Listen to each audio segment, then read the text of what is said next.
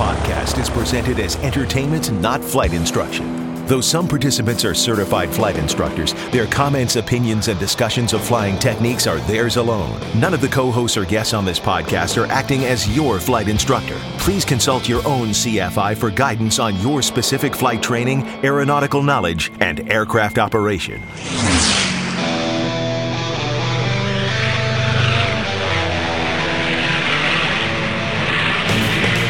This is the Stuck Mike Avcast, an aviation podcast about learning to fly, living to fly, and loving to fly. Episode 195, U.S. Sport Aviation Expo 2019 live, day number 1. Coming up next in this episode of the Stuck Mike Avcast. Now here are your co-hosts, Victoria Neuville, Eric Crump, Larry Overstreet, Russ Rosleski, Tom Frick, Rick Felty, and Carl Valeri. Well, folks, welcome to another live episode of the Stuck Mike Avcast. We're here at the U.S. Sport Aviation Expo 2019, day 1. Beautiful day. It's going to get up to 80 degrees today, and I'm really excited to be here at the U.S. Sport Aviation Expo. Things are just getting started, and vendors are arriving.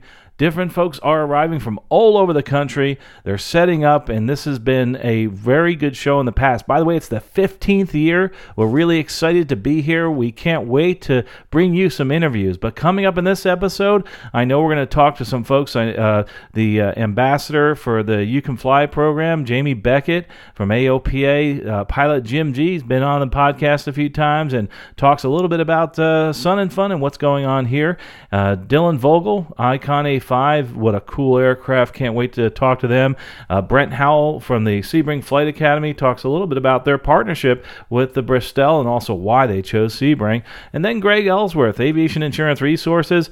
He actually partners with, Victoria Neuville, who's on our podcast, and they are just terrific people, really getting the word out there about aviation, about insurance, teaching people what's next, what's coming up in the future of aviation insurance. Hope you enjoy this episode, and look for day 2 in our next episode. Enjoy. Well, folks, this is Carl Valeri reporting here at the U.S. Light Sport Aviation Expo in Sebring, Florida, starting off today with an exciting show. And if you can hear in the background, there's a lot of cars going by. The really cool thing is there's a racetrack attached to a runway, so if you get your kicks out of cars and airplanes, this is the place to be today.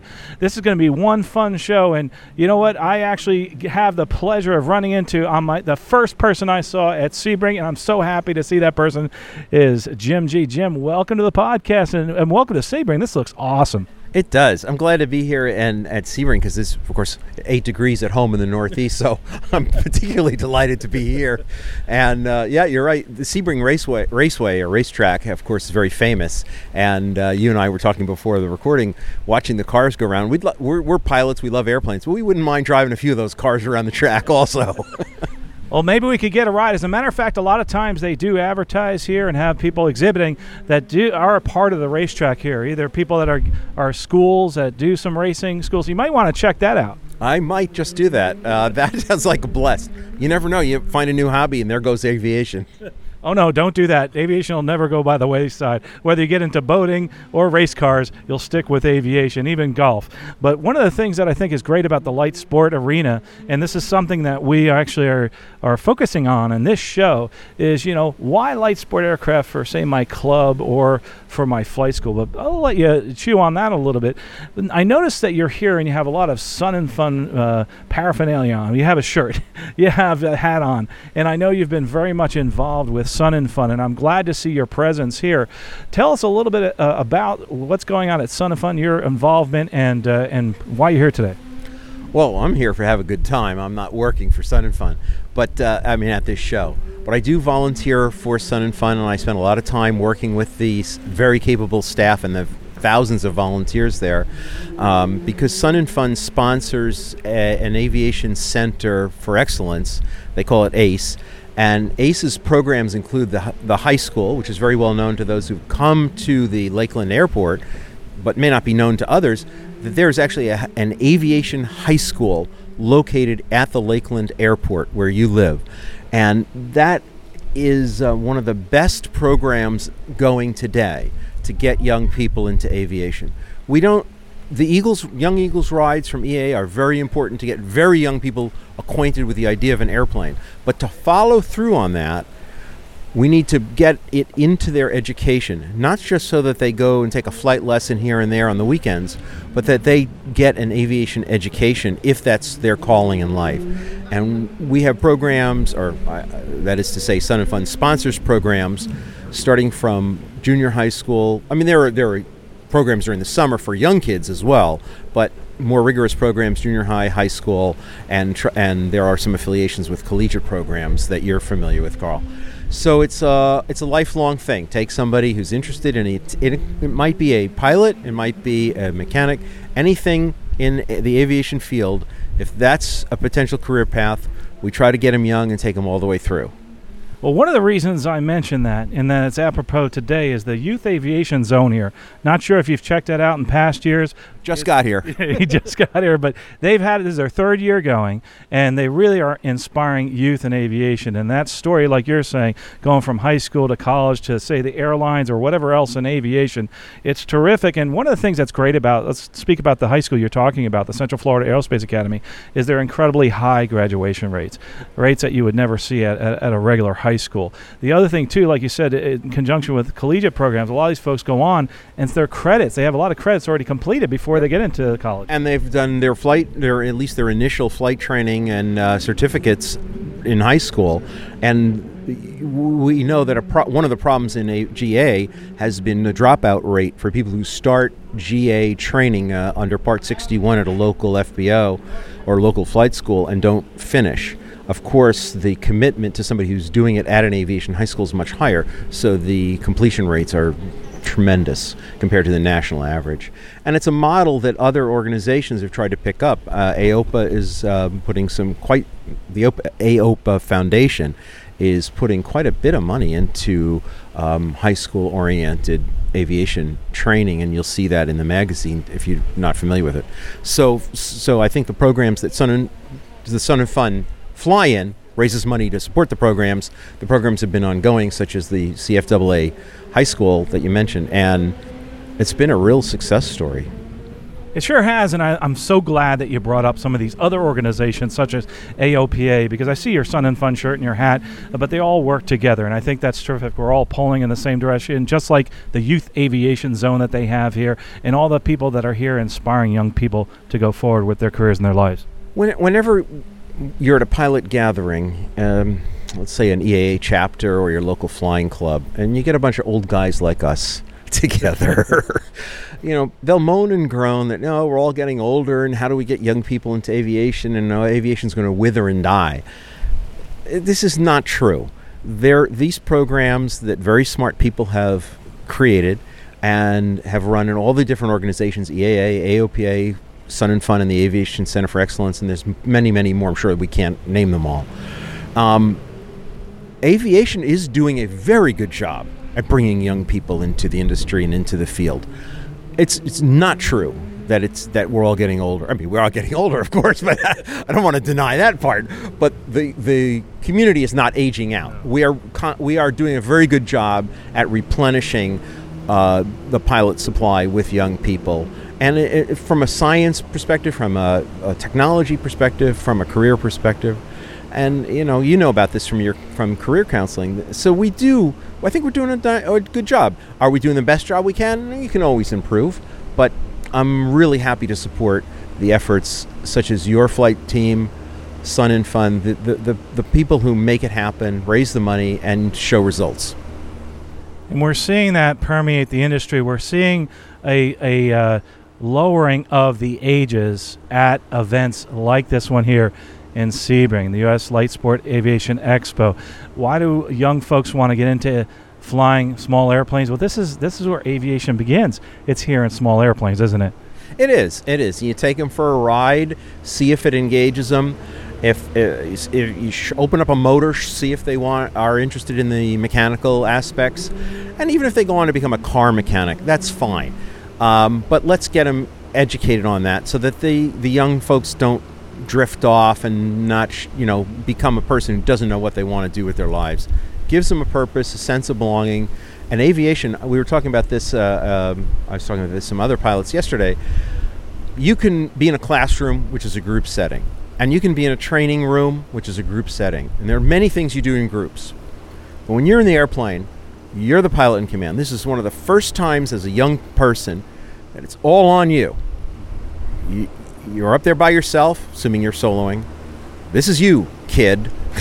15, 16, however many years old you are, and I think you can do it as young as 15 in a glider. This is the first time, maybe, in your life where it's all about you. You're in control, you're in command. Isn't that great? I think it's awesome. And it's great. It builds your self-esteem. It teaches you how to make decisions. There's so many things in life that you can actually use those skills that you've learned in aviation for in everything in life. One of the things that I think that was great that you touched on is the fact that they start off in these small aircraft, et cetera, is we're here at the U.S. Sport Aviation Expo in Sebring. Been around 15 years. Hats off to them. But one of the things I think that has really turned the volume up on aviation is the fact that they're moving towards youth in aviation here more so at Sebring than I've seen at most places, except for Sun and Fun, of course. And it's really done a great job. I'm so excited about it. I can't wait to see it. Of course, just to the listeners, to let you know, Carl grabbed me at the door on my way in, so I haven't seen anything yet. Well, guys, before you go in, I know I'm holding you up, and I had to grab you for an interview and all, but one of the things that I am this year concentrating on is trying to figure out, as far as the light sport is concerned, why somebody would want to either own one for, say, a flight school or a flying club, that type of thing. And I'd love to hear maybe your opinion as to why somebody would consider it as ownership in a school or in a club. Light sport was created to reduce the barriers to entry to aviation. That was what it was for. Created in 2004, a whole new set of rules governing not only piloting but also maintenance to lower the cost, lower the barriers. And that's what light sport was made for, and that's why it seems to make sense in a flight club or in a flight school. You have simpler, less expensive airplanes by definition. That doesn't mean each one is less expensive, but the door is open for people to build less expensive sport airplanes. The requirements for a pilot license are less onerous. A smaller number of flight hours required, a shorter syllabus. And for those who want to become an airplane mechanic, the barrier to entry is lower there too. To become a light sport repairman, which I am, the barrier is much lower than to become an airframe or power plant mechanic, because you're dealing with smaller, simpler, lighter structures. So the whole world of light sport was an open gate to get people in. You don't need a third-class medical. You just need to be able to drive a car and have a driver's license as a medical certification. Does it mean that light sport answers every problem and solves everything facing GA? No, of course not. But the planes are out there. They are inexpensive to purchase, they're inexpensive to operate, and they're inexpensive to own. That's the key. I think another thing, too, that you touched on, being simpler, is important, but that doesn't mean that they don't have advanced technology, because some people get confused there, and I've been asked this a few times. Some of the stuff I've seen in light sport aircraft, I'd love to see on my airliner. In terms of the electronics, the electronics in my light sport aircraft cockpit, I've got a G500 or X500. What is it? X5? 5X? I can't remember the darn marketing name, but the Garmin glass panel system, and it's got everything. It's got the transponder and ADS-B in and out, and radios and comms and everything you can imagine on a modern electronic cockpit. Is the airplane still a simpler airplane? It is a simpler airplane in the sense of we don't have retractable landing gear. We don't have a variable pitch propeller, or so-called constant speed. We don't have turbocharged engines normally. So some of the complicating systems that can be added as options on larger airplanes are missing from light sport to give you that entry level. But the electronics are not simple by any stretch. They are as sophisticated as, and probably more sophisticated than most airliners today, because the the barrier to entry is lower. So for a manufacturer to get an airplane approved and certificated in the light sport world costs less and can be done more quickly than in the Part 23 certified world. Therefore, they can bring newer technology in more quickly. That in the Part 23 certified world, they have to go through a more extensive testing and proving procedure, I guess you could call it. So that's why we have sophisticated cockpits. Does it make the plane harder to fly? No, it doesn't make the plane harder to fly. There's a little bit more education that goes into learning those systems, but that will pay off in any airplane you fly. Well, I tell you, I'm really excited to see some of the new models that are out there, see some of the advancements in certain models that are here today, and in the avionics, but also in general in the aircraft. Let's not scare anybody off. You can make, and many manufacturers have made, light sport aircraft with very simple avionics, if that's what you wish. And it depends on the training program. So if you if you have somebody who just wants to learn to fly, basic flying skills, we can put them in an airplane that just has airspeed, altimeter, basic flight instruments. But if it's somebody who thinks they're going to move up from light sport into something larger and more complex, well, let's put them in a light sport that has some of that technology in it, so they start learning it right from the start. So you have both options. One great thing about some of the quote-unquote more complex electronics is they're not more complex a lot of times to operate. Some of the things you do every day are very simple. So it's very automated, and it's a little too automated for me, but that's a personal preference. Well, guys, Jim, I'm so excited to go inside and to go look on the flight line. One more thing. Yeah, one more thing before we run away. I just want people to know that light sport aircraft are not always airplanes. And on broaden that perspective, you can get started in aviation through light sport in gliders, which are airplanes without engines. Don't have to worry about an engine failure in a glider, do you? No, it's already done. Already done. Weight shift control powered hang gliders, powered parachutes. So a bunch of different entry points into light sport if you want to do something a little more adventurous than traditional fixed wing. Well, the great thing is those people you just talked about are exhibiting here today. They're all here. And if you're wanting to look online at Sport Aviation Expo, light sport aircraft, just look up Sebring. You'll find it if you Google it. And like I said, I can't wait to get inside. Jim, afterwards, maybe we talk again after the show and discuss what we've seen. Let's do that. Awesome. Well, let's go inside into Light Sport Expo here at Sebring, Florida. This is Carl Valeri with the Stuck Mike Avcast reporting live at U.S. Sport Aviation Expo.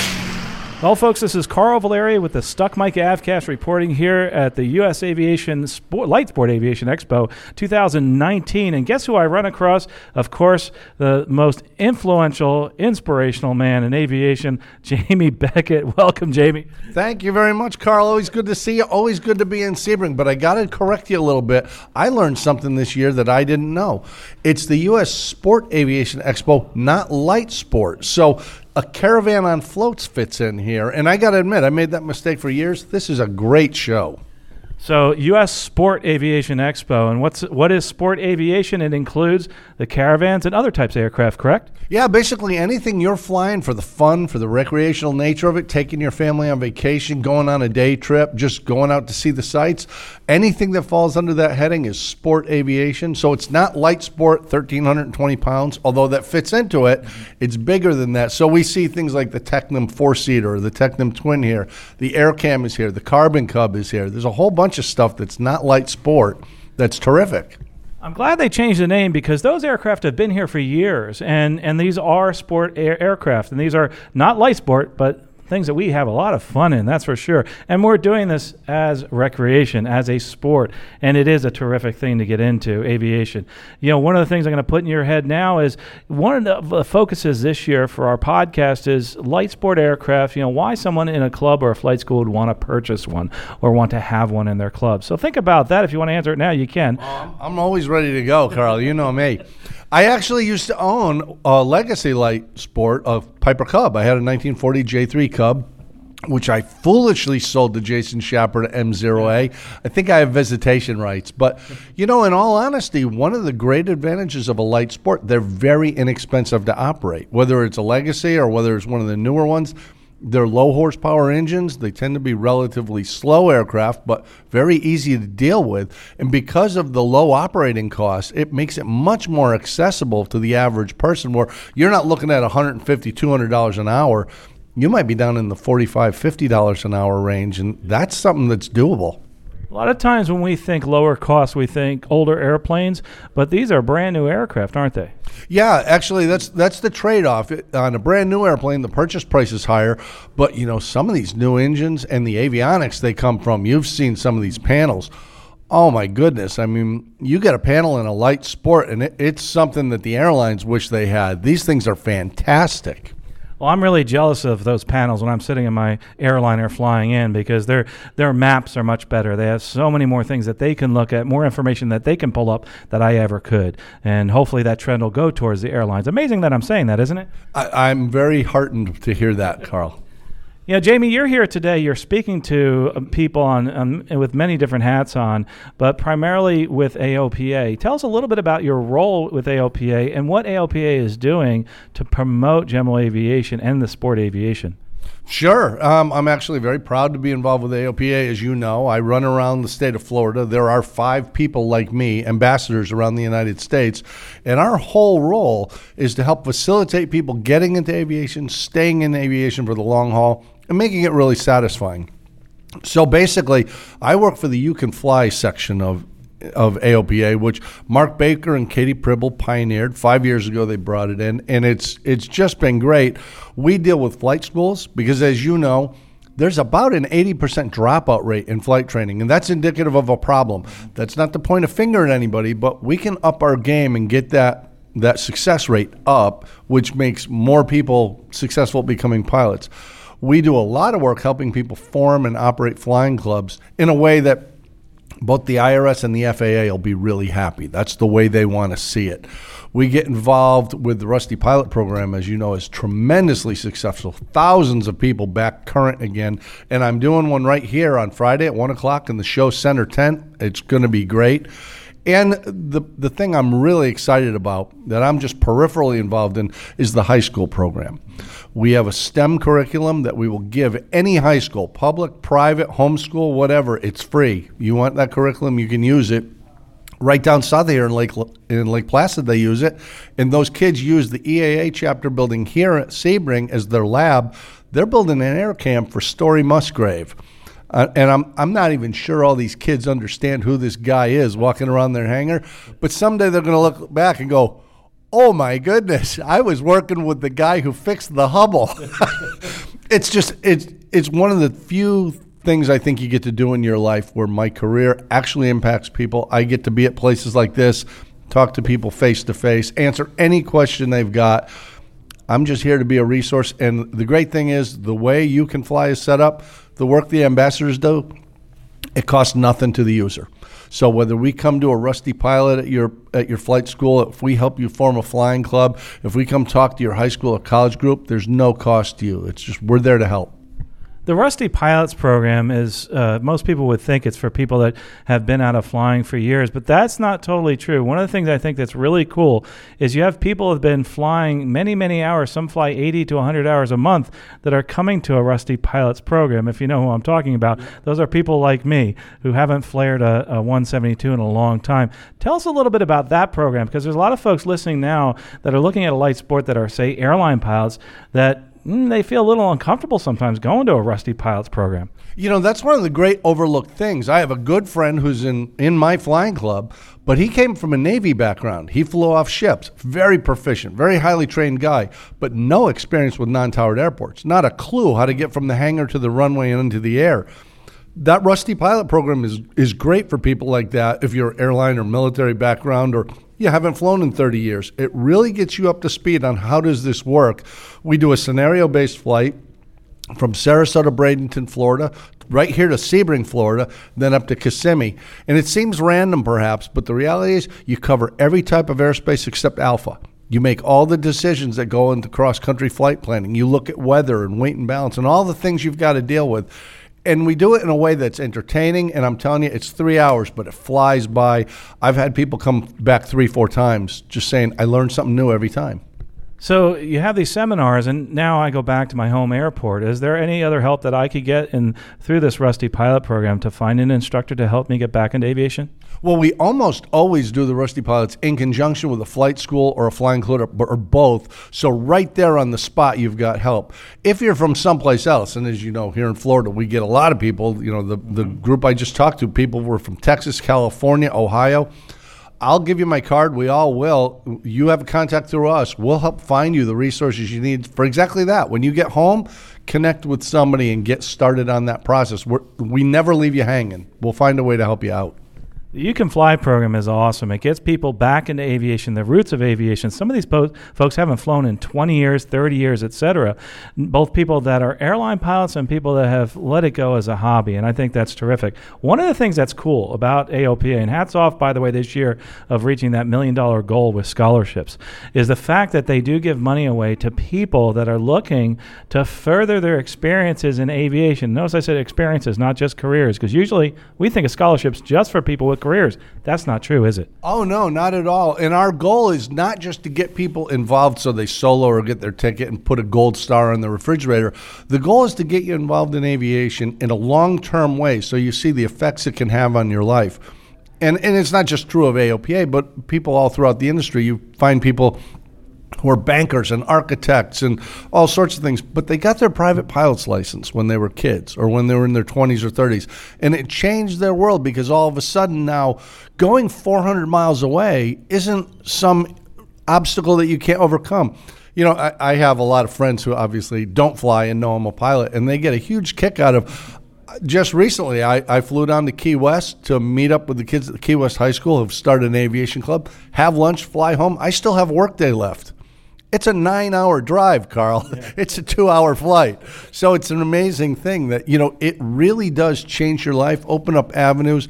If you make it a career, great. You and I both have done that, and we've been very happy. But if it's just a hobby, if it's just something that enriches your life, you take pride in, and it gives you some status or sense of satisfaction, good for you. We'll find the help. And you're right, those scholarships are out there. And, of course, I tell people all the time, there's this ebook out there by this guy named Carl Valeri, and it's like $9.95, and it's all these scholarships. It's the best investment you can make.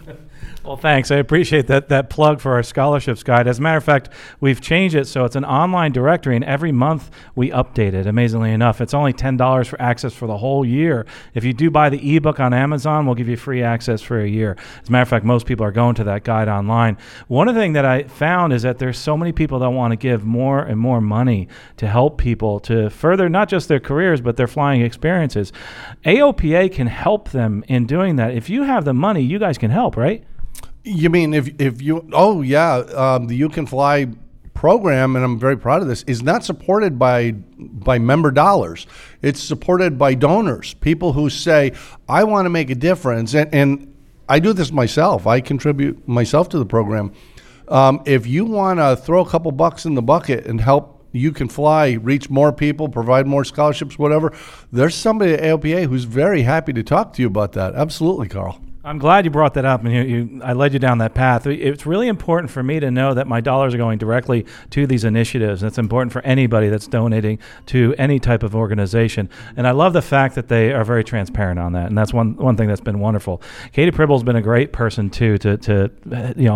She's wonderful in spearheading this movement, and she is so inspirational with the kids out there. She's been an airline pilot. She's also, I see her all the time in the little airplanes, etc. One thing you touched on though is that if you fly for a living, you fly for fun, but there's people that do both, and she's one. Oh, yeah, absolutely. Katie flies a 180, which is just a beautiful machine. Her family has a ranch. They actually cut a little runway out of the ranch, and she flies back home. You're right. It is interesting the number of people you meet who are an airline pilot in the day, and they're a recreational pilot and flying around into grass strips or out into the outback or whatever. I think sometimes we forget it's not really about the money, it's the lifestyle. It's the experience we get to have. And I have never taken somebody flying who was like, I hate this. I've taken people who were really nervous, and they're like, oh, that was the most amazing experience ever. So I love it. You love it. Let's spread the word. It's interesting, though, how we do split up that flying. People ask me, how can you go fly afterwards? The flying is totally different, what I do recreationally, than what I do at my job. Believe me, I love my job. I see amazing sunsets, sunrises, and go to some incredible places. But you touched on something that's really interesting. Why would I fly a small airplane? Even as an airline pilot, I can fly for free to so many airports. There's a whole bunch of airports I can't get to on an airline.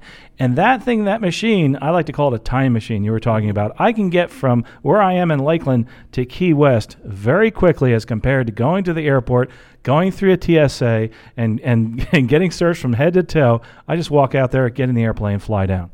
Oh, yeah.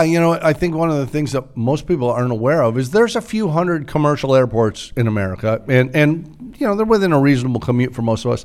But there are thousands of public use general aviation airports or private airports. I've got friends who live on a grass strip way out in the woods, and you just fly in and taxi up to the house, knock on the door. Hey, how you doing?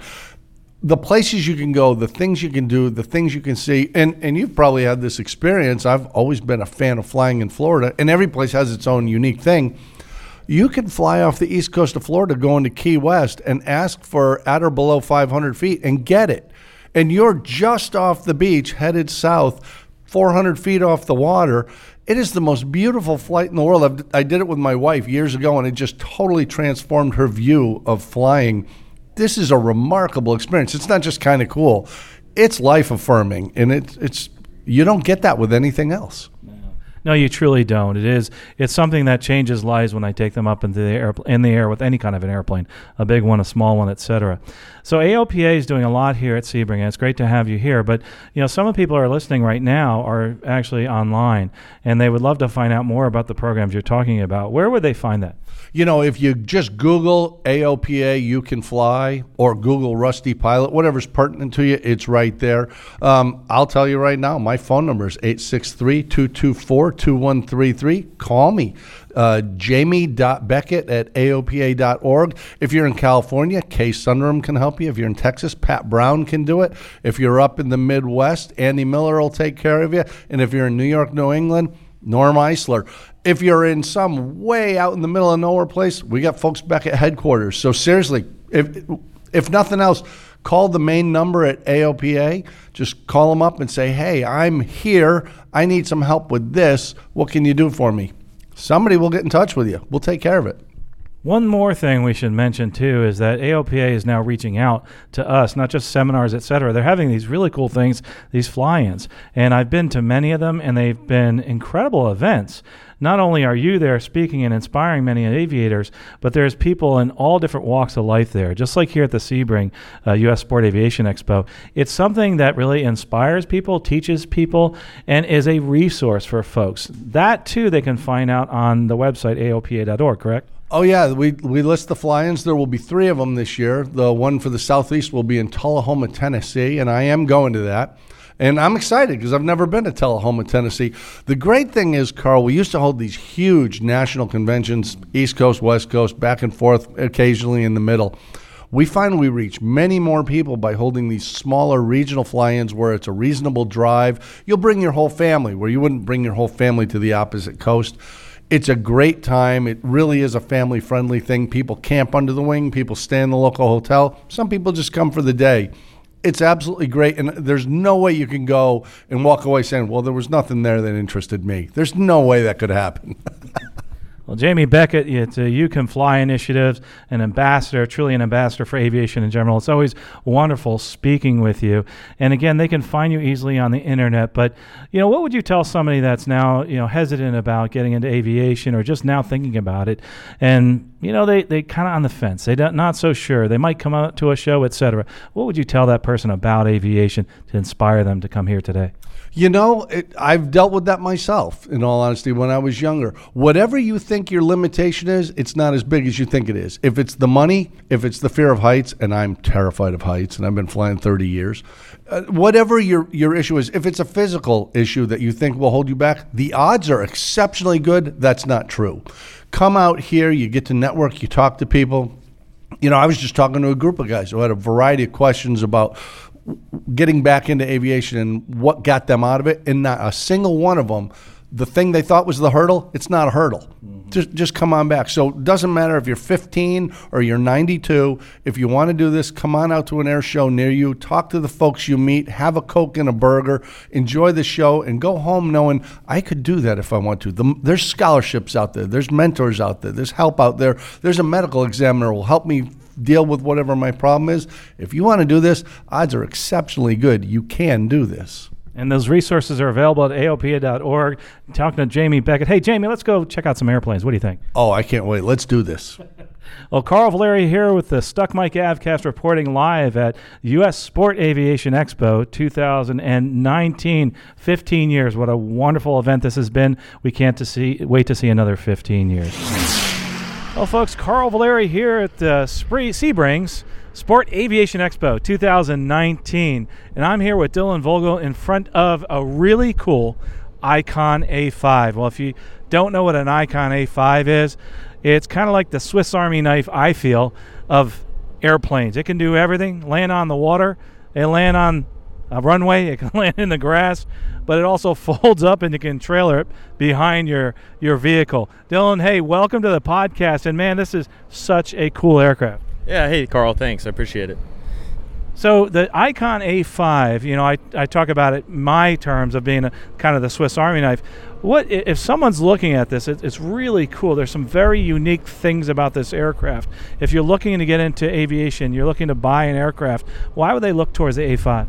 You know, everything about this airplane is intentional. We designed it to be a total consumer aircraft. What's really going to attract people to this airplane, not only just the design, the way it looks, but our folding wing technology. You know, it's about 20 seconds each side. You can do it by yourself. It'll allow you to take this airplane on different mission profiles. You can take it to your hangar, your garage, if it's in a one-car garage, without any problem whatsoever. Our C-wing is probably our biggest distinguishing factor amongst the amphibians. We're very stable. You can get out onto the platform and up on the wing when you're on the water, which is a really surreal experience that you don't really get on other aircraft. And then it's just relatability. It feels like an automobile on the inside. It's sleek. It's designed on purpose to make you feel comfortable and enjoy the outside environment of an airplane rather than the cockpit management side of an airplane. Oh, I tell you, by looking at inside the aircraft right now, you feel like you're next to a sports car, that's for sure. So the design is absolutely terrific. Yeah, I appreciate that. A lot of our design cues for the interior came from Lotus, BMW, Rolls-Royce, Nissan. We went out into the industries that were successful with their customers and their design phases of their technology and their product, and really tried to take that to disrupt the typical cockpit layout of a normal light sport or even a general aviation airplane. So this is a light sport, so if I want to actually go fly this, what type of certificate do I need? You would start out traditionally with a sport pilot's license. That's the minimum requirement that you would need to fly this. That obviously has its limitations on the privileges of that license, but it's VFR night rated as well. So if you are a private pilot, you can take this into the busier airspaces, take it to the Bahamas. You can go into that that different mission profile of the airplane. But realistically, that 20-hour minimum is all you need. We do the single engine C endorsement in Tampa and in California currently. So you can really go from zero to pilot in less than about a month. Wow, and let's talk a little bit about costs of operation. I know it's a newer aircraft, and price point we're looking at about what, and also about how much per hour. So we sell the airplane for $389,000. That's going to be hand-built, delivered out from California. That airplane price is going to include all of our options currently. We don't de-option an aircraft at all.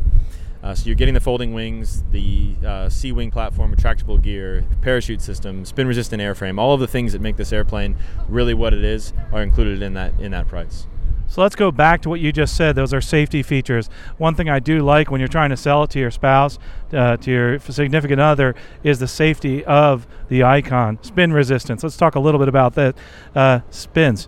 Is it hard to get into? It's very, very challenging to enter a spin with this airplane. I can't tell you that it is spin-proof, but it is certified spin-resistant. That's the only airplane certified by the FAA to be spin-resistant.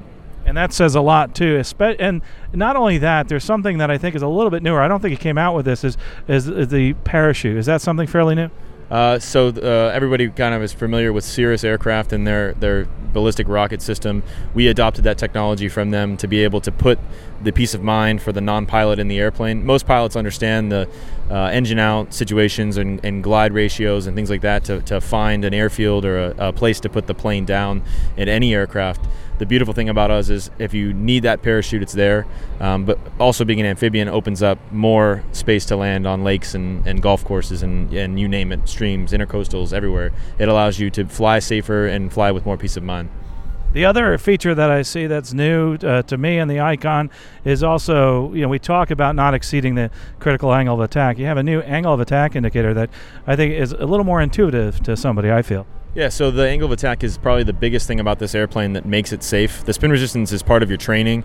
You're not taught to enter a spin, or you're taught to how to recover from a spin at some level of training. But that angle of attack gauge gives you the instant health of the wing.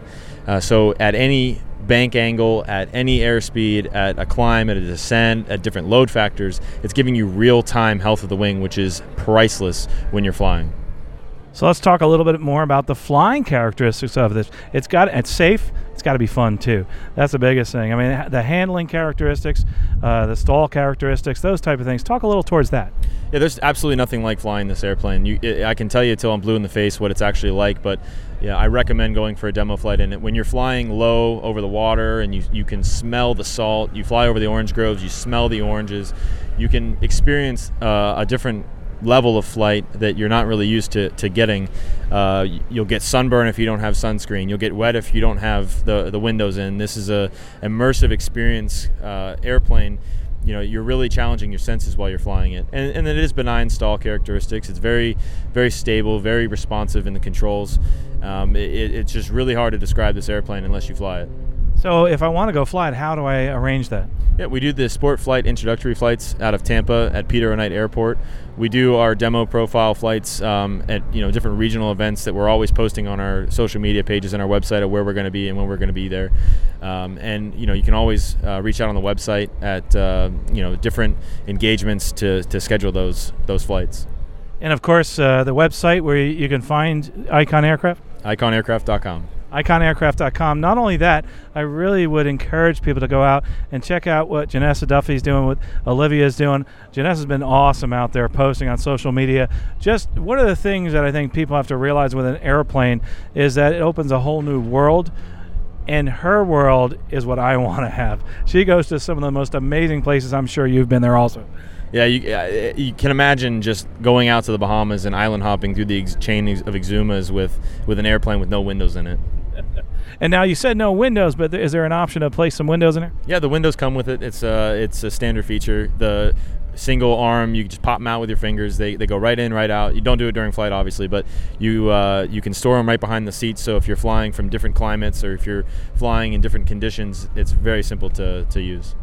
One thing it's appealing to some folks is the trailability of this, but do you need a special kind of trailer to be able to pull this aircraft? So the trailer that we use to tow the airplane is custom designed to fit the A5. They're fully production trailers. They're in a second version of its design, so we've worked out all of the kinks with the trailer. It's beautiful. It looks great with the airplane, and they're available to purchase with the airplane as well. Cool. And I'm so glad to see you guys here at Sebring again and seeing all the different air shows.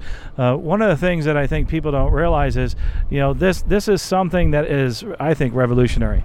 And you can actually be a part of this. And this is something that is reachable, and you can attain this goal. I'm sure you've seen a lot of people just reach their dreams and meet them.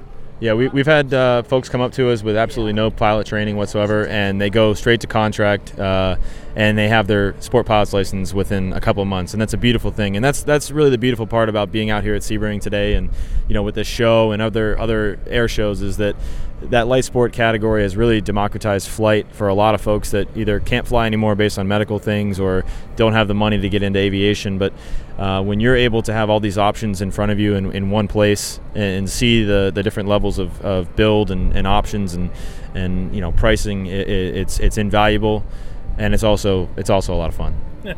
I think that's it. Who's your primary customer when you are selling this? I wish I could tell you that we actually had it nailed down, because we get a lot of everybody. I would say most of our customers are people that are out there looking for a little bit of fun, a little bit of adventure.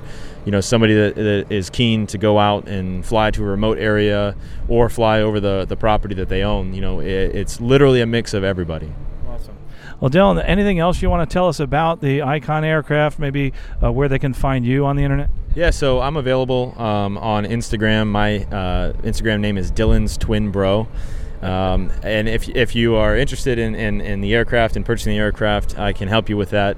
They are in full production now, so you're looking at about from start to finish roughly a 3 to 4 month build out time. So all the rumors on the internet about the year and 2 year and 3 year long waits, they're just rumors. Yeah, 3 to 4 months, that's not much at all. But especially for an aircraft this, really beautiful looking. But the one thing I forgot to ask you about as far as moving the wings, and I think you touched on it a little bit, I could do it myself, right? I could actually fold the wings? Yeah, so I can actually do a wing fold for you right now, and you could speak to it if you want. It's really simple. The real-time nature of this wing fold, about 20-25 seconds. Awesome, and anybody can do it, no matter what size you are. Anybody can do it. A girl in heels can do it. I like that. Well, anyway, Dylan, this has been so terrific talking to you. It's great having you here at Sebring.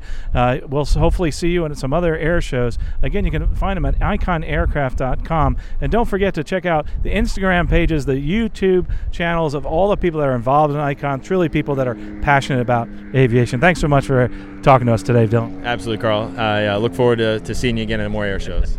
Awesome. It's Carl Valeri reporting for Stuck Mike Avcast here at 2019 U.S. Sport Aviation Expo. Well, folks, Carl Valeri with the Stuck Mike Avcast here at Sport Aviation Expo 2019. I'm here with Brent Howell of the Sebring Flight Academy and at the Bristell booth. And this Bristell booth is pretty cool. They have some amazing aircraft. We talked to them in years past. But Sebring Flight Academy, let's talk a little bit about you and your partnership with Bristell. Welcome to the podcast, Brent. Yes, thanks, Carl. Good for being here.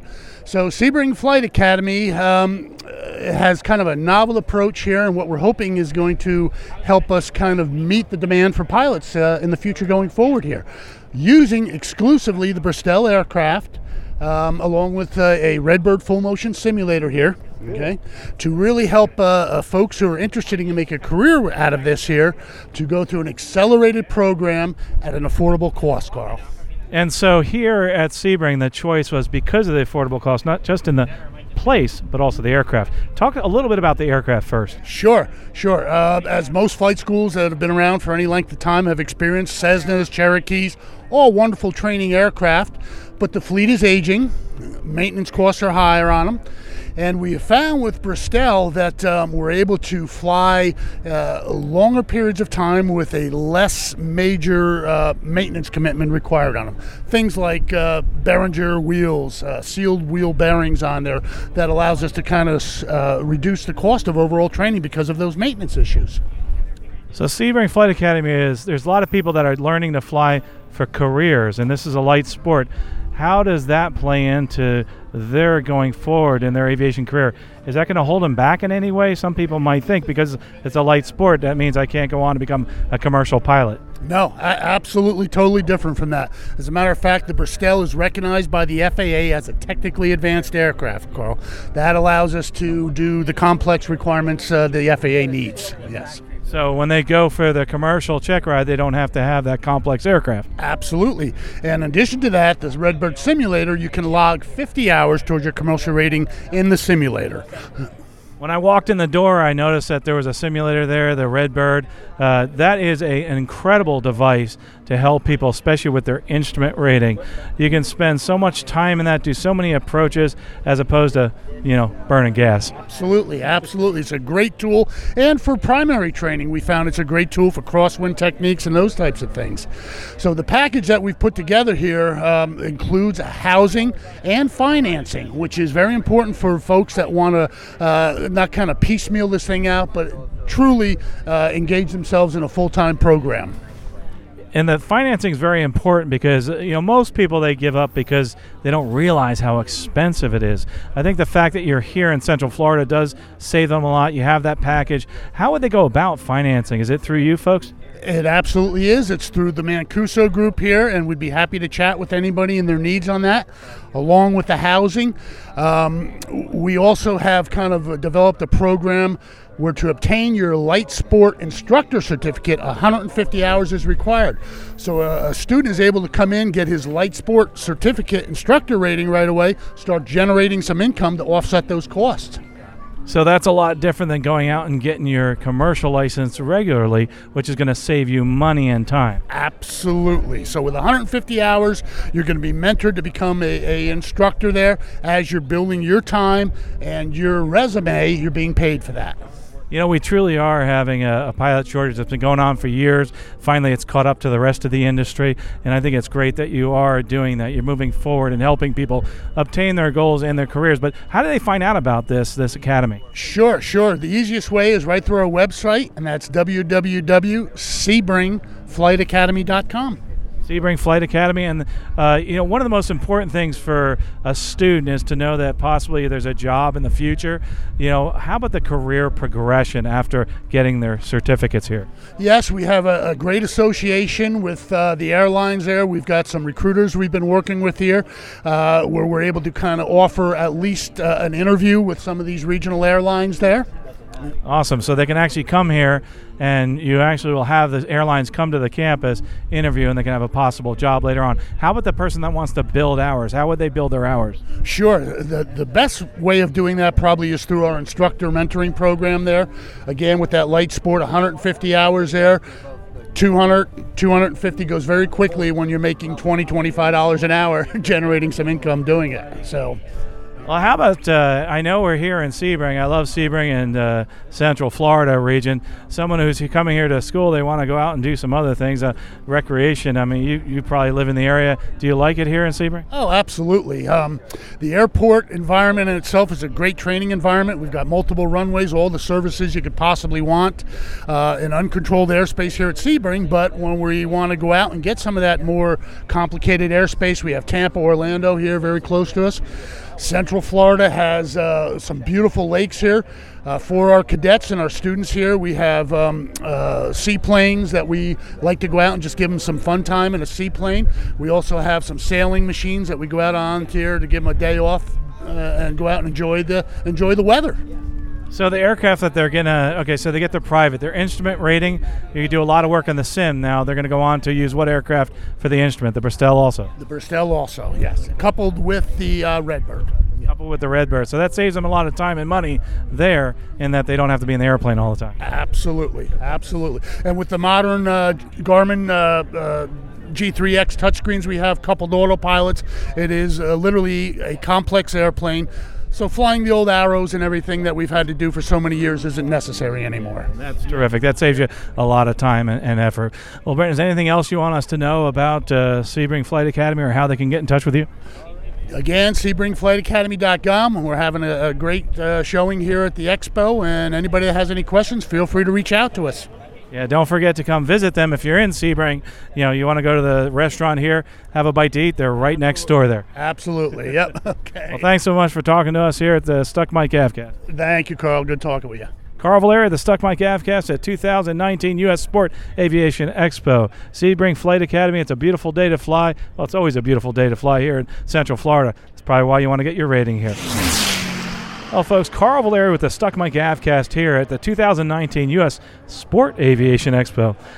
Greg Ellsworth with Aviation Insurance Resources and somebody who's a friend of the podcast. Of course, Victoria Neuville. She's a co-host on our podcast, and she's been with you folks for quite some time. Greg, welcome to the podcast. Thank you.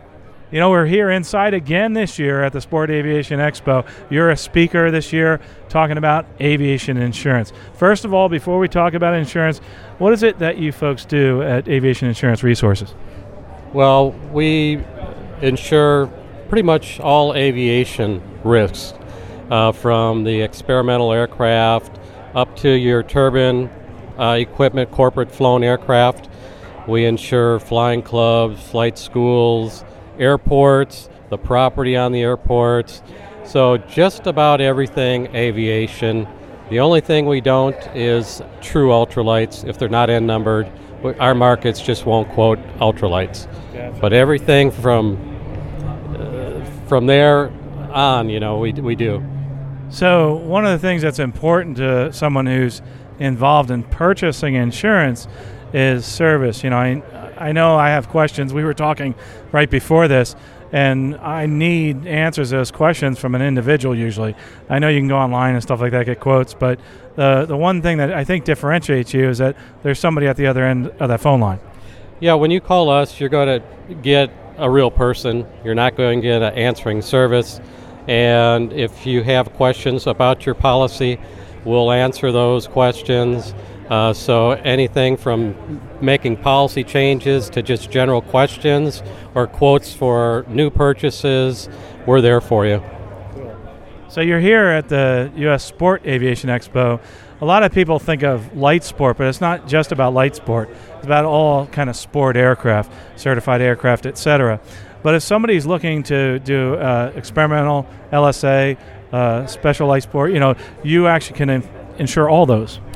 Yes, we can. We have plenty of markets. We have about at least 16 companies that we use.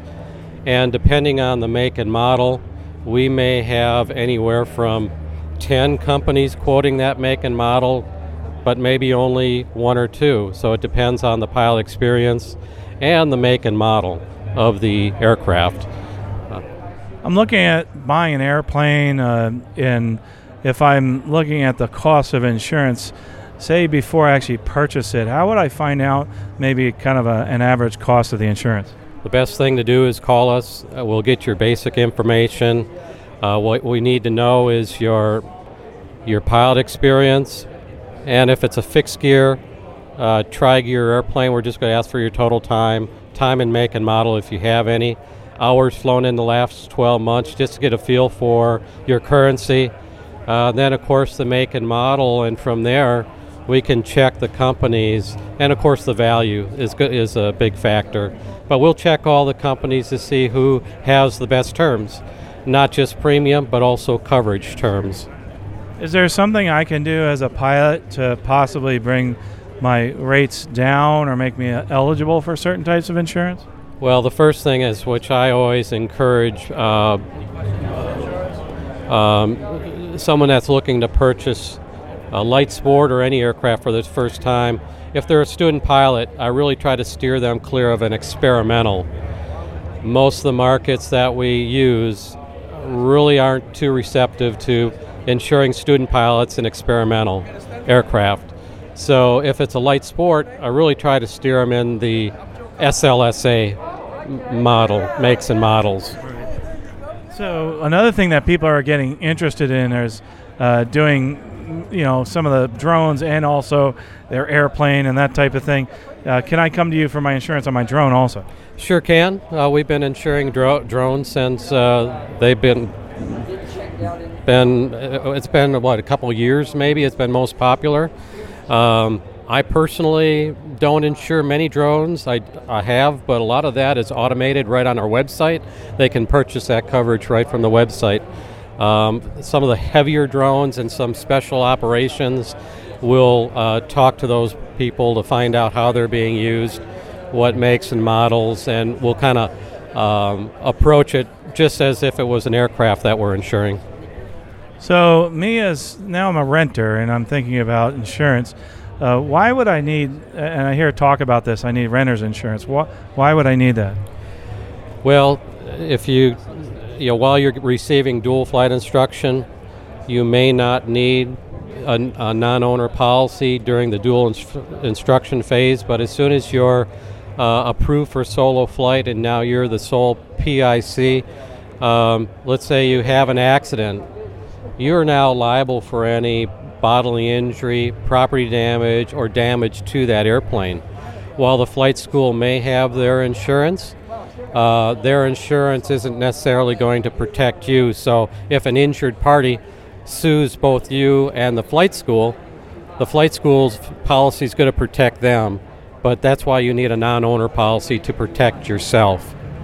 Gotcha. And there's certain requirements, I guess, in some schools where you have to have that insurance, right? That's right. Some schools do require it. So part of the rental agreement it should specify what they require you to carry. If the rental agreement is silent and doesn't mention it, doesn't necessarily mean you don't need insurance. It just means you're pretty much liable for everything. So if I'm also going out and say I'm a flight instructor, I want to instruct in somebody's aircraft, a 172 that someone owns, is that something I would need insurance for?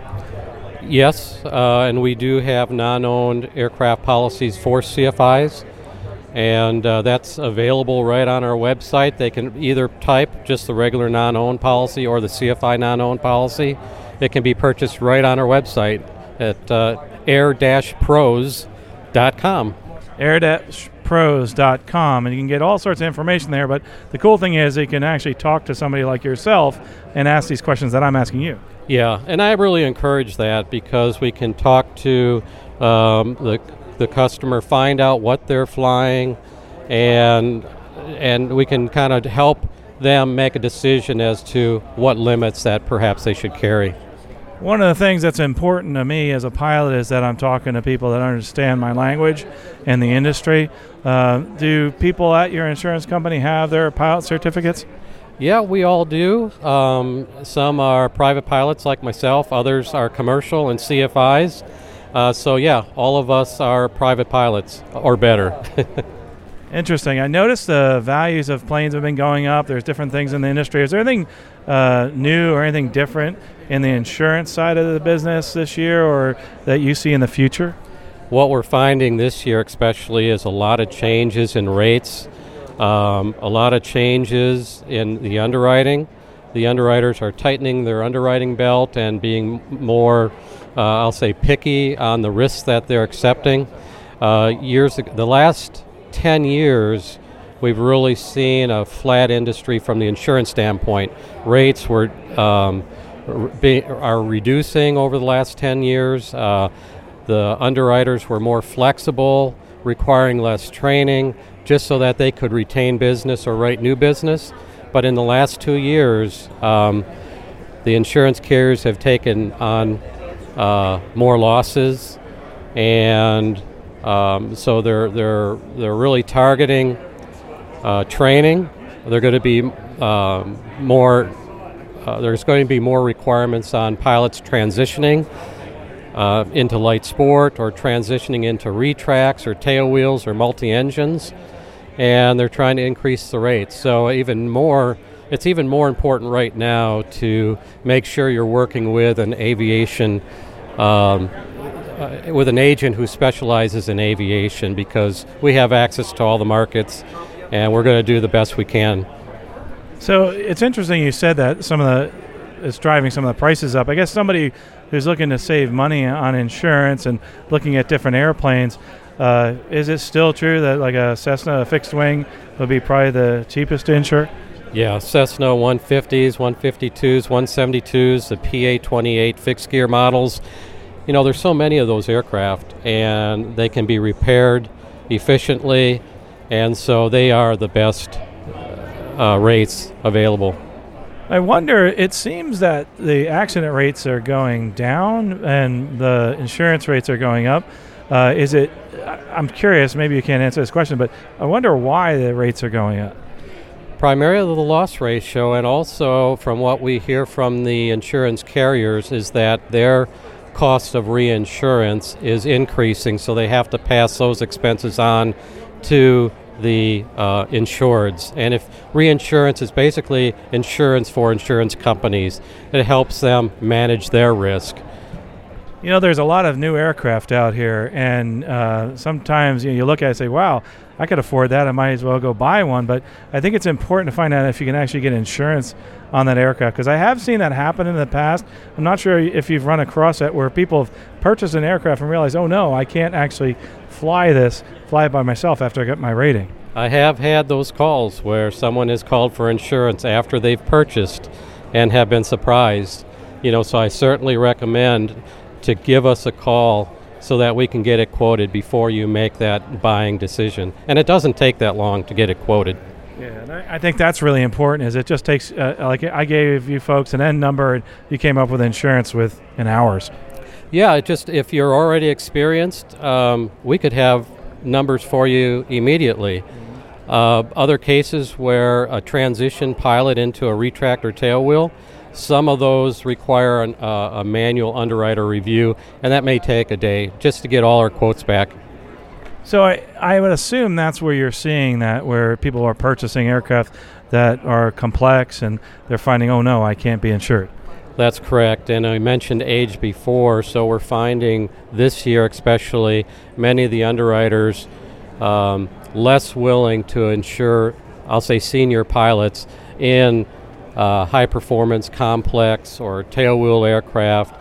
And when I say senior pilots in their later 70s and into their 80s. So I would encourage those persons, if they haven't yet bought a plane but they really want to, do it now. I'd also encourage them to go out and join a club, because a lot of folks do that. Well, that's true. And one thing with a club, the underwriters don't necessarily look at the age of the club members. So that's another benefit of belonging to a club. You're not going to be underwritten as closely as you would if you purchase your own plane. I think another good thing about a club as you start getting on in age, as some of us have, and it's nice to have someone else in the other seat, just in case something may happen. That's true, and some of the companies are requiring it at certain ages that you have another qualified pilot along with you. So, that's just the nature of our industry right now. But I look at it as a positive. You get to share the cockpit with somebody and go enjoy flying with somebody else. I think that's terrific. That is true, but we find oftentimes those pilots don't want to be burdened by having to have another pilot with them. Yeah, and I can understand that. You spent all this money on an airplane, right? Right, that's true. You're also speaking, I think, at the U.S. Sport Aviation Expo here, I think, tomorrow. What is it you're going to be speaking about? Well, we're going to talk about these changes that we're seeing in 2019 and how that may affect them for their upcoming renewal, or if they are planning on purchasing a new airplane, what they may expect. And then just kind of an open discussion after we talk about those changes. Cool, and they can find you here at the booth where all the indoor exhibitors are. And also they can find you if they're listening on the internet right now and they're not going to make it to Sebring, of course, air-pros.com, and Aviation Insurance Resources. You can just find that by Googling it. Anything else you want to tell the folks that are potentially looking at an airplane or insurance in an aircraft, what they might want to think about before they give you a call? No, really. It's just give us a call and we'll take it from there. So I don't have to know before I call you, get all this information together. Like I said, say I'm a newbie, a new owner. Yeah. I don't know what the heck to ask you. Well, the main things are your pilot hours. You have a good feel for what your total time is and tail wheel time is, and that's really about it. Now, if you come to us with, I'm looking at a plane, I'd like to get a quote. Well, we need to narrow it down a little bit more. We need to give us a couple make and models, a couple hull values, what kind of purchase price you're looking at, and then your pilot hours, and then we'll take it from there. Awesome. I can't wait to do that. And also, obviously, Victoria Newville's on the Stuck Mike Avcast as one of our co-hosts. Aviation Insurance Resources. I've been a customer of theirs for years on different aircraft. They've been really great to us and been very accommodating and answered all of our questions, plus their rates are really good. Greg Ellsworth, thanks so much for speaking to us here at the Stuck Mike Avcast. Okay, thank you, Carl. This is Carl Valeri reporting for the 2019 U.S. Sport Aviation Expo with the Stuck Mike Avcast. Well, folks, I hope you enjoyed those interviews from day one of the U.S. Sport Aviation Expo 2019. Don't forget to tune in for day two tomorrow of the U.S. Sport Aviation Expo 2019. We'll have some more interviews, and day two starts a lot of the different drone programs out there. And if you're interested in the U.S. Sport Aviation Expo, don't forget next year to sign up. Plan today because they have some great information out there for all sorts of pilots. A lot of fun, really passionate people about aviation. We'll talk to you next episode. Safe flying. You've been listening to the Stuck Mike Avcast. Members of the Stuck Mic Avcast may receive compensation for products or services mentioned during the podcast. Compensation may be received in the form of, but not limited to, referral commissions, free products, or service trials. Our opinions and views are never influenced by any compensation, and you should always perform your own due diligence before purchasing any products or services mentioned during the show. The Stuck Mic Avcast is an aviation podcast and a Valeri Aviation Corporation production.